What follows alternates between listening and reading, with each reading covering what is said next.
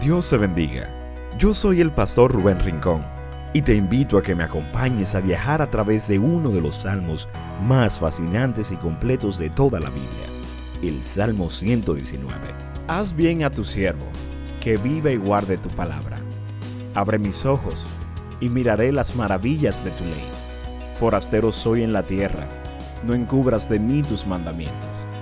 Quebrantada está mi alma de desear tus juicios en todo tiempo. Reprendiste a los soberbios, los malditos, que se desvían de tus mandamientos. Aparta de mí la deshonra y el menosprecio, porque he guardado tus testimonios.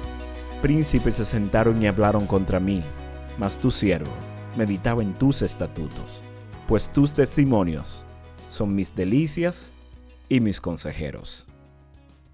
¿Quién ha de recibir el favor de Dios? Quien vive y guarde la palabra de Dios. El salmista no abre un caso de por qué él es la persona indicada para recibir el bien de parte de Dios. Él quiere recibir el bien de Dios, pero primero, él clama para que sus ojos sean abiertos y de esta forma poder ver las maravillas de Dios. La tercera estrofa del Salmo 119 continúa hablando de la excelencia de la ley de Dios y los sumergidos que debemos estar para poder conocer, en palabras del apóstol Pablo, la anchura, la longitud, la profundidad y la altura del conocimiento del amor de Dios. ¿Quién podría abrir nuestros ojos sino Dios? La petición del salmista es esta. No podemos comprender qué leemos solo con estudios o liturgias para enriquecer nuestros conocimientos. Es la obra de Dios por medio del Espíritu Santo que ilumina nuestro entendimiento, revelándonos así las maravillas de Dios en su palabra. El salmista no quiere perderse ni una tilde de la ley. En su clamor, reflexiona sobre aquellos que se desviaron tras la mentira y que ahora, lejos de disfrutar una comunión con Dios, han de enfrentar la ira de Dios por causa de sus extravíos. He aquí un hombre que, tentado por la rapidez de la vida, se detiene a meditar en la ley de Dios. ¿Qué hay de nosotros? Los días parecen ser uno. El sol sale y la noche solo se asoma por la ventana a anunciar que el día ha terminado. En medio de esta rapidez, hemos hecho muchas cosas, menos meditar en el Señor y en su palabra. Recordemos la petición del salmista. Él dice, haz bien a tu siervo, detente, haz bien a tu siervo, que viva y guarde tu palabra.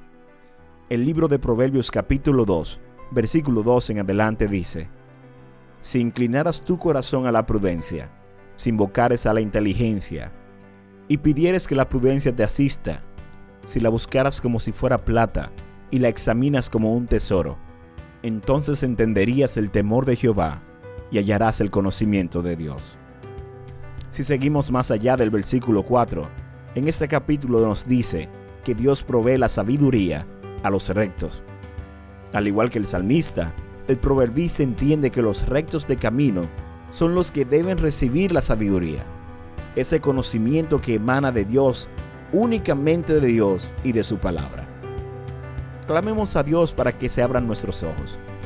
Meditemos en sus estatutos, vivamos para agradarle a Él, porque nadie ha visto, nadie ha conocido, nadie ha escuchado las maravillas que Dios tiene para los que le aman. Dios, gracias. Gracias por tu palabra, que es la luz para nuestros pies. Nos muestra qué tan lejos estamos de ti, pero también nos brinda la respuesta de cómo podemos llegar a estar más cerca de ti. Guarda nuestro corazón, abre nuestros ojos. En el nombre de Jesús. Amén y amén.